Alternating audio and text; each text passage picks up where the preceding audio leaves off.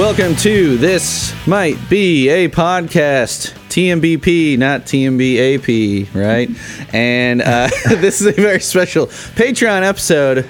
I've got a nice little quartet of people here to talk about John Flansburgh's side project, Monopuff. Mono. Hey, let's stack a harmony. Ready? Mono. That one. Yeah, actually, we should do a whole parody of the Monorail song. But Monopuff, yeah. True or false? Monopuff. You can get mono listening to Monopuff. And that concludes our extensive 3 week. Yeah, so mono means one, and puff means puff. And that concludes our extensive 3-week course.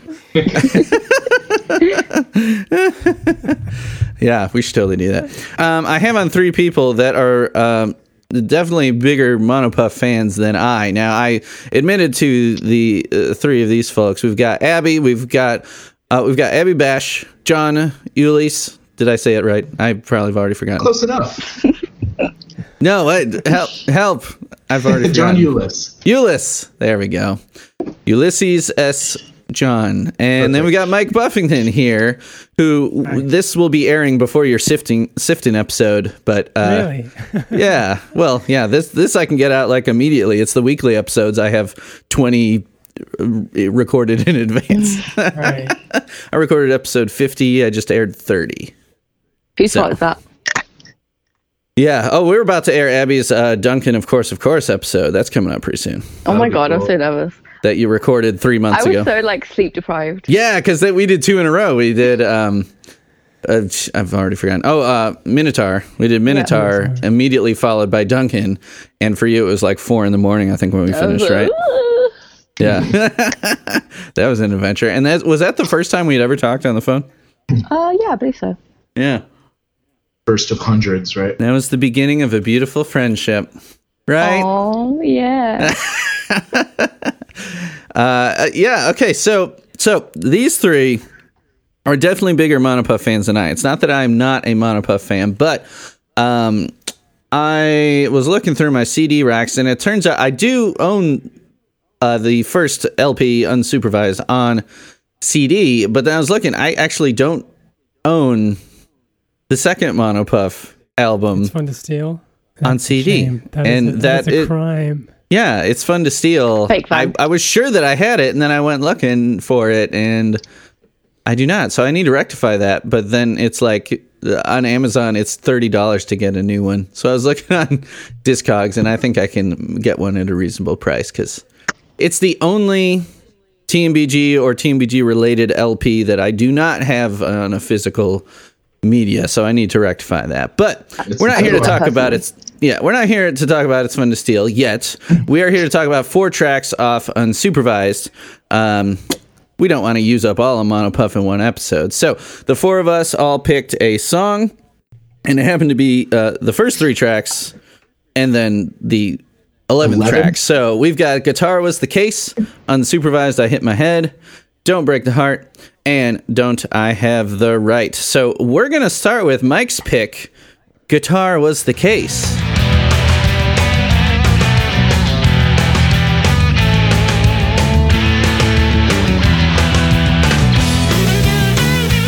So, Mike, you want to kick us off and tell us a little bit about why you picked this song? Yeah, well, I thought it was an interesting track to start off Monopuff. An instrumental about the 25th state. Wait, no, that's Illinois. If you compare state songs and Monopuff, they both start off with an opening instrumental, and Guitar Was the Case sets the tone for the album and for what Monopuff is. It's not like a They Might Be Giants song, really, but it's got characteristic Flansburgh qualities to it, I guess. Mm-hmm. Monopuff is a trio, so we've got Hal Cragen and Steve Calhoun, and on this track we have Eric Schimmerhorn providing another guitar. So you've got a 4-piece rock band. Power trio. Mellotron samples probably played by Flansburgh in this song. But yeah, you start off with this great guitar riff back and forth, kind of a dueling banjo style. Really powerful drums by Steve. Really great stuff. And then probably one of the best bass line solos by Hal. And it really shows you how different the atmosphere of the band is when you've got a different bass player, a different drummer. And then you've got Mike Viola of the Candy Butchers. Is it Mike Viola or is it Eric Shimmer? That's what the wiki says. I don't know. We're going to blame anything wrong on the wiki. We're going to blame on John. No, here. It's probably Mike Viola. Yeah, that makes more sense. But and I think there's a Flansburgh quote saying the dueling guitars, Flansburgh and Viola. Yeah, that's what I'm looking at right now. I also didn't realize that this was the title's a play on the Snoop Dogg song "Murder Was the Case." I don't really think it is. Take it off the wiki, John. Me it's more like, God damn it! I thought it was a pun of guitar and guitar. Yeah, that's what I always just assumed. It's definitely got the pun in there. Of course. But I think the blank was the case in popular culture was first used by Snoop Dogg in '94, but that could be way off. But if you just Google "was the case," everything is Snoop Dogg. So that's probably where everything is Snoop Dogg. That's probably where whoever added that to the wiki figured it from. Sure. Yeah. The title is also good for that kind of film noir vibe that the song has. It's almost like a Pulp Fiction-y. This is a song that could be in Pulp Fiction. You know, you could do that little dance to it, pulling your fingers across your eyes, right? Do that whole thing. It's got that surfy, dark, film noir. You know, I hadn't associated that term with this song yet, but that definitely makes sense. Yeah. Some other great qualities of this song. You have Flansburgh on the right channel, and Mike Viola then on the left channel, and you can hear the playing styles. Flansburgh's going to be probably rocking a Telecaster in this, but Mike Viola's got something with a whammy bar, and he's doing a couple bends and slides and stuff that Flansburgh doesn't do. I'm a big whammy bar fan, so I'm pretty fond of those guitar lines. Yeah, but you like your instrumentals, don't you? With Sifton, that's pretty much an instrumental. Right, and the other tracks I wanted to do are basically instrumentals. I think it's more about the mood. It's about the mood for the piece rather than the lyrical. You know. Yeah. Unsupervised is a really great lyrical introduction to Monopuff, but Guitar Was the Case sets the tone for what the music can be. Mm-hmm. Yeah, it's cool to hear. I was just what episode was I talking about this on? I can't keep track of anything. My memory's horrible. I should take notes about what I talked about on these episodes and what has aired and what hasn't aired. But there's just I spend so many hours on this podcast now, and I just keep getting far ahead, and then I forget what's come out or not. But I was talking about how I love Dan Miller, and he is such an amazing guitarist. But sometimes I miss having Flansburgh be like the focus guitar-wise, because Flansburgh is essentially like a post-punk guitarist, and I'm a big punk fan and post-punk fan, and the tones and like the wildness of Flansburgh's early guitar stuff before, you know, they took on more members, I'm just such a huge fan of that stuff. And hearing, like, spending more time with this album in preparation for this episode has reinforced that for me, because just hearing like how prominent the guitars are in the mix. I mean, obviously without having the other, 50% of the original duo there to be putting in all these keyboards, and I mean, you still get some keyboards, but without so much of a keyboard, accordion, woodwind focus, it's just all about the guitars, and I'm really, really digging it. And especially in Guitar Was the Case, like just getting that surfy vibe, those big chords underneath the little leads. I mean, it's like, I'm like, man, Flansburgh, yeah. Listening to Flansburgh's guitar work on the right channel during the breakdown is fantastic. It's that chunky kind of that he does all over the place. It's I love that just that aspect of that guitar work there. Anyway, John, go ahead. No, I think the track is like a very cool way to set the tone, like you said, for Monopuff in general. There's not a lot of instances where the They Might Be Giants album will start with something this kind of like out there and rocking, and it's got a clever title, but because it's an instrumental, it's just really a mood setter more than anything. I mean, the closest thing is probably Dig My Grave. Well, I was thinking Drinkin', but if you look at sort of the history of instrumentals with They Might Be Giants, it's mostly kind of John Linnell driven. Siftin', Drinkin'. Flansburgh doesn't really do that. So yeah, that's true. I mean, I feel like Linnell.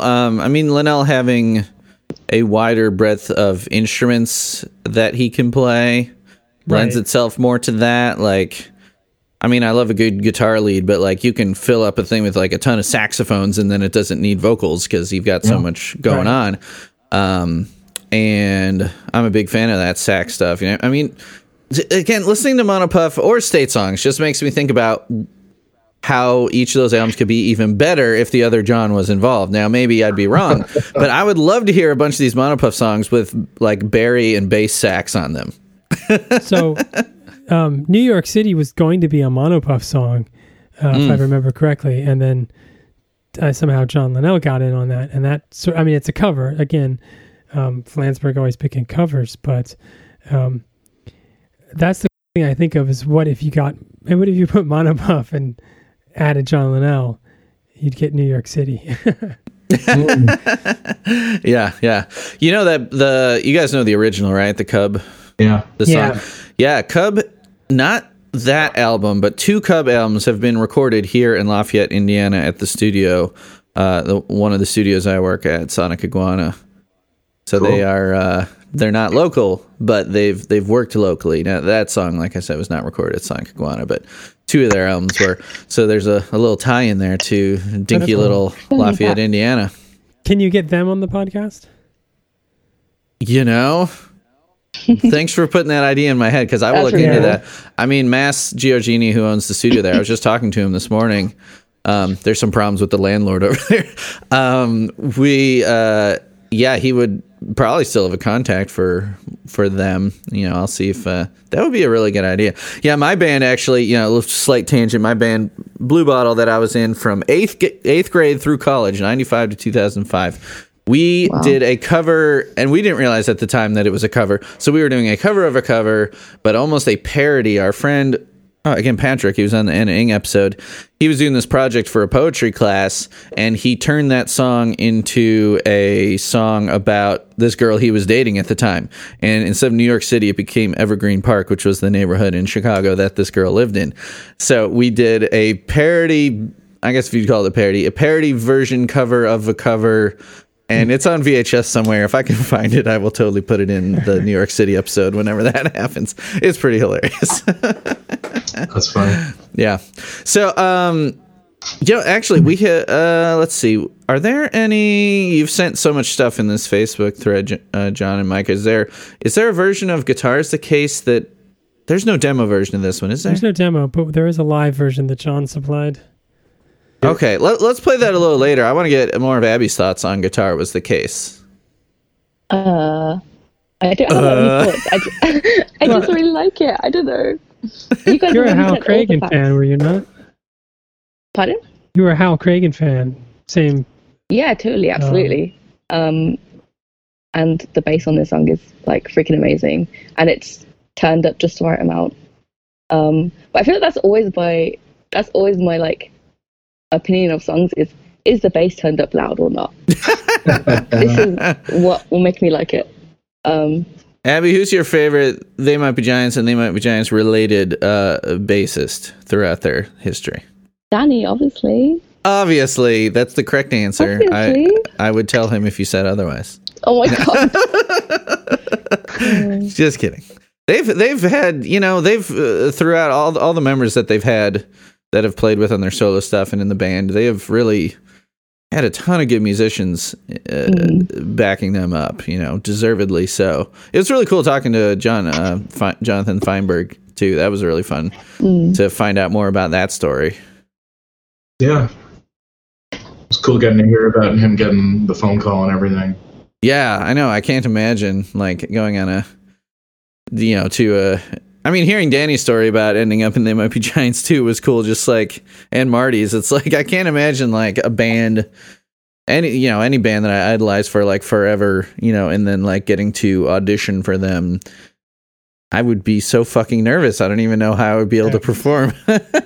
Yeah. Man. Just get drunk. There you go. I don't drink, so I would probably just have a lot of caffeine and then go in there and just like be all spastic. It's like the opposite effect.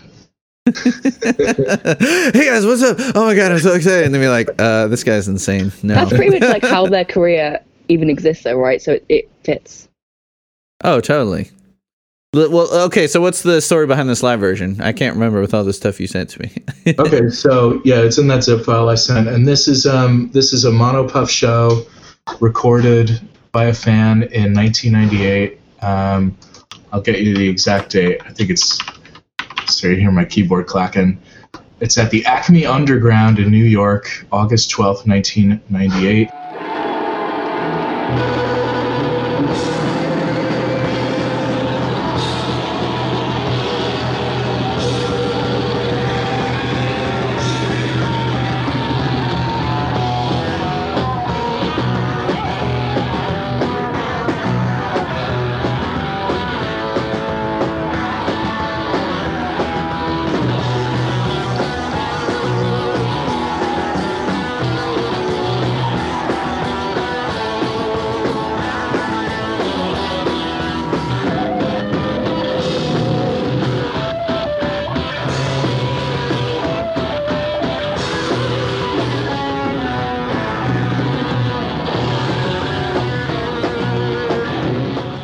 I don't know if that venue is around anymore. Do you know, Mike?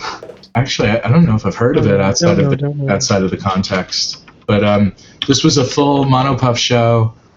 It was kind of an interesting show because the first half of the show was not a concert. It was like a lot of Flansburgh's celebrity friends and comedians doing poetry readings. That's so 90s. It's so 90s. That's so New York. And they were reading Colors by Ken Nordine. So they had Andy Richter do one. They had Nicholas Hill. They had Timothy Spilevich, Todd Barry, a whole bunch of people. Wow. But it's a good Monopuff show. I've been trying to get Andy Richter or Conan would be a dream to get on, but I might need to try to go through more official. I've gotten so many people on through Twitter. It's just like I just keep trying that. You just tweet at them and see if they tweet back, but maybe I should try to go through more official PR people. Do you know a guy who knows a guy for Andy Richter? Yeah, well, for Conan. Oh, well, then let's talk after the Is it John Flansburgh? Yeah. Yeah. But not the person I was thinking of. So did they also do It's Fun to Steal songs at this? Was it after that got released in 98? They did, yeah. Cool. Nice. So we have nothing else from that era or before that era for this song. This song pretty much exists just, for the unsupervised sessions. Anything else on Guitar Was the Case before we move on? It is good. The really. End. It's simple good. Song. Yeah, I like it. It's totally rocking. Oh, I get it. I get the joke. Yeah. So, yes, I'm going to make you all score this song. We're doing that on this episode as well. Out of 1 to 10 with decimals. Mike, you have to go first since you picked this song. What do you score? It's such a great song. I'm going to give it a 9.8. Damn. It's such a great song. Nice. Easily repeatable. I can play it again. I was like, yeah, that's awesome. And I'll listen to a different part of it.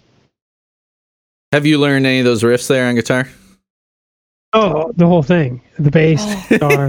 Awesome. It's so great. Yeah, it was one of the first things I had my guitar teacher teach me how to do. He was such a great at listening to pulling out chords and stuff. So I've got I've got it all here. Wow. Bass line stuff. How long ago was this? Down.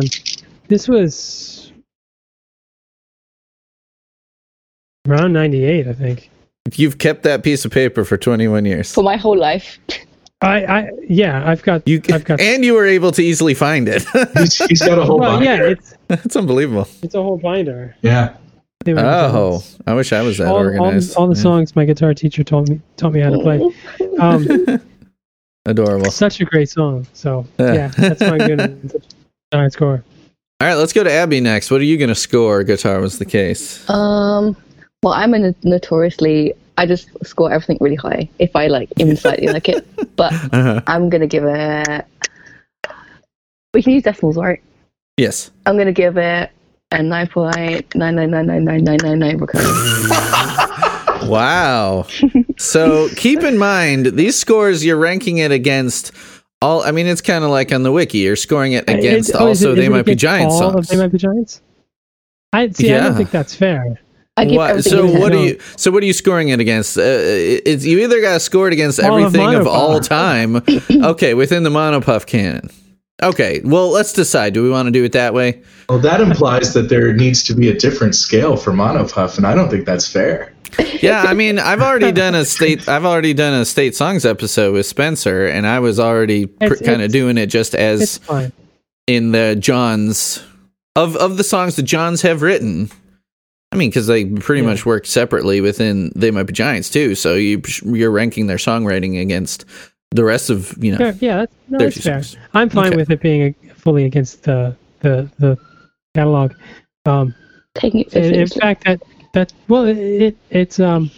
probably improves my thinking of it and my opinion of it, because what a great Flansburgh instrumental. Mm-hmm. Yeah, for sure.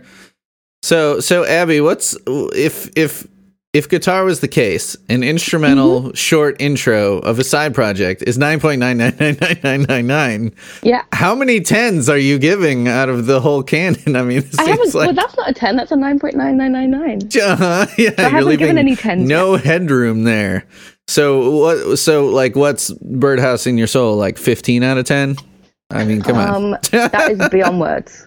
My scale is the vocal part of Mr. Excitement is 0, and I don't know. Wow. I don't know what 10 out of 10. Someone wants to be in that Mink Car episode. Yeah, I'll tell you. Mink Car is one of my favorite. But I don't under the hate for Mr. Excitement, because to me it's just like it adds to. I mean, it's like how it's like serves the same purpose as like Chess Piece Face does on the Pink album, where you're not going to be like Chess Piece Face is the single. You're going to be like, wow, that's a weird little thing. Listen to me. Okay, so my thing with Mr. Excitement is I love the instrumental so much, and I literally am totally aware that the rap part was like a last minute addition, and that could have been the Mink Car Guitar Was the Case if that guy wasn't like, ooh, I'm gonna be rapping. that guy Mike Doty is not that guy. He ruined it. Now you have to ruined it. It's not like he just came in. He did. That's what happened. You have to look at who Mike Doty was at that time. Just outside of just finishing Soul Coughing, still pissed off about Soul Coughing, still kind of doing weird stuff. Did that collaboration with BT, other interesting stuff. This is before like Haughty Melodic, it's Mike Doty at that time of life where he's kind of still being Soul Coughing frontman, but he's not. It's not a Soul Coughing song. It's a They Might Be Giants song. I think it's exactly, great. Which is why he's not welcome. Is this an age thing? People that are coming at Mink Car from learning about it 10 years later? I mean, is that what they just don't get the Mike Doty thing? Mink Car is one of my favorite. No, it's just that song. Mink. I was a TMBG Unlimited subscriber during the time of Mink Car. Of course you were. And they were every month they were sending, hey, look at the new version of I've Got a Fang, and it's great. And then Mink Car comes out, and then it's got this terrible crash cymbal through the entire song. Oh, so you don't like the little? I love that. Well, yeah, it's to me. It's the law of first listen. The thing you hear first is what you're going to be more familiar with and what you're going to like. And so we all heard these great demos or nearly finished demos in car through They Might Be Giants Unlimited, and then they turn it around and really screw everything up. That's interesting because it's like. I've Got a Fang the Mink Car version is the best version. Come on, you know this. So, like, I love this topic because I came into They Might Be Giants a couple of years after Mink Car, and I'm a big fan of the finished product. I also like the unlimited demos, but I wonder if this was a moment where John and John noticed that, like, because they gave the fans all these pre-album demos, and then the album came out and people weren't so happy with the production, maybe this is when they decided, from here on out, maybe we should just stick to giving people more finished stuff. That's absolutely the case. Because that's a good point to bring up on that episode. Yeah, because Thunderbird, is a perfect example of that. We only heard it live for such a long time, and then they only had that recording, that CD, the Warner Brothers promo CD, and it was such a huge deal about this different version of Thunderbird.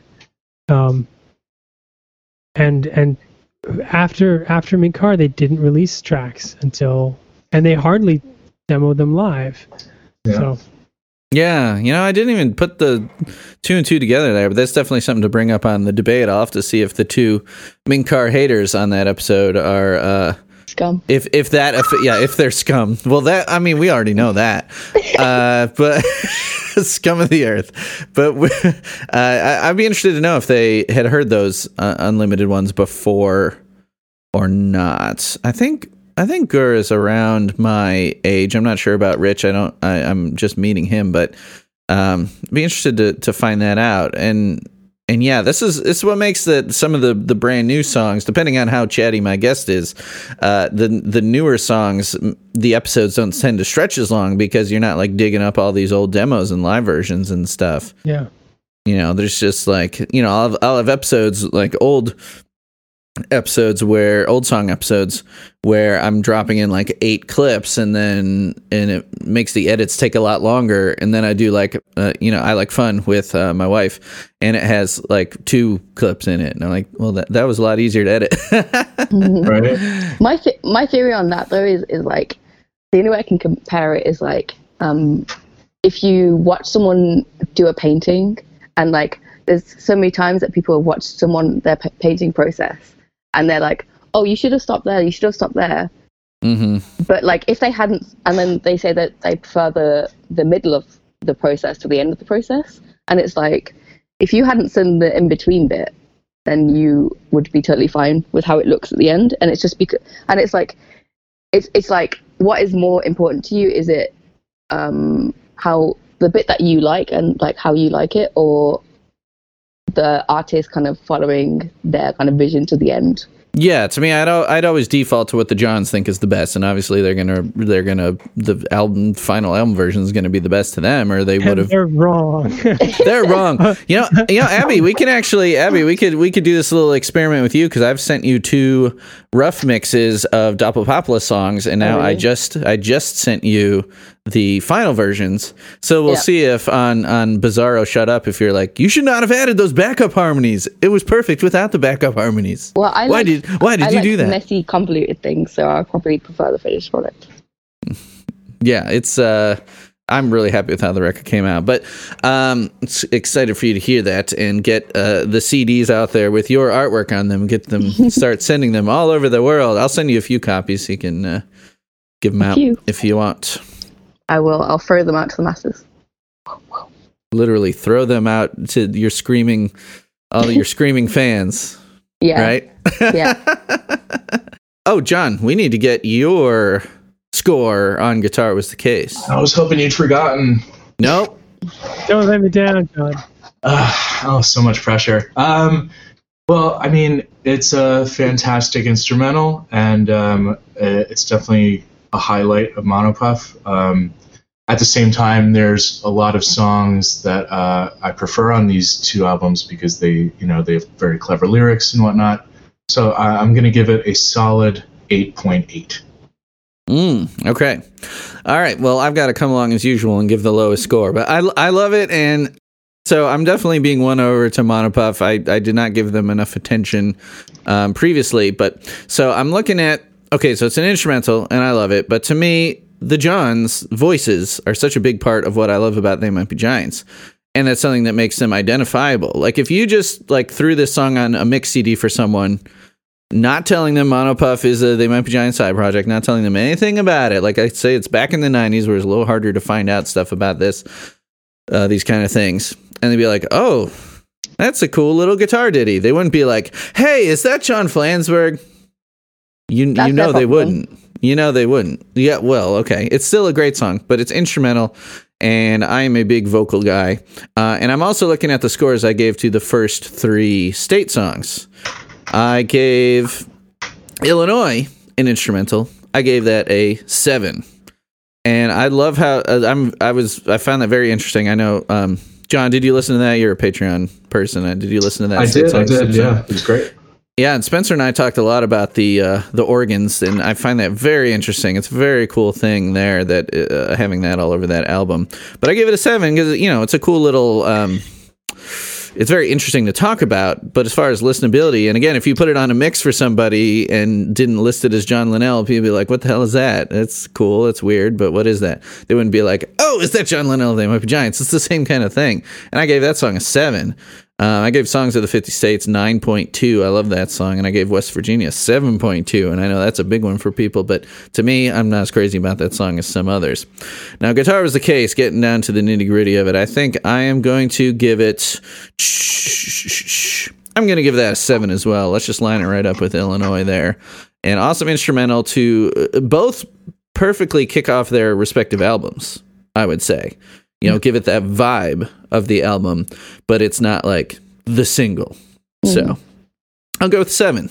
So let's move on and let's talk about my choice. I picked the obvious one, the big catchy hit power pop song, Unsupervised, I Hit My Head, kind of the title track, I suppose. Unsupervised, I Hit My Head, the second track on Unsupervised. I hit my head, I hear the phone ring. There you go. That was a pretty generous teaser there. 30 minutes of a trailer. But this full episode is 2 hours and 10 minutes. You've got us talking about one song, Guitar Was the Case. If you want to hear us talking about Unsupervised, I Hit My Head, Don't Break the Heart, and Don't I Have the Right, you can find me at patreon.com/thismightbeapodcast. A $5 monthly subscription will get you all those exclusives, which once again include 90-minute episodes with both Marty and Danny, as well as a State Songs episode, an episode talking about art, the Miscellaneous Trans episode, a whole bunch of cool stuff with a whole bunch of cool people. You also get merch over there for $2 or more per month. We've got stickers and buttons designed by Abby Bash, and we've got a new design of stickers coming out very soon as well, based on Abby Bash's painting from the This Might Be a Podcast live tribute compilation. You can see that over at thismightbeapodcast.bandcamp.com, and please go listen to that if you haven't as well. You can download that for a pay what you want price. So, patreon.com/thismightbeapodcast. Hope to see some of you there. I've lost my superpowers. I was invisible.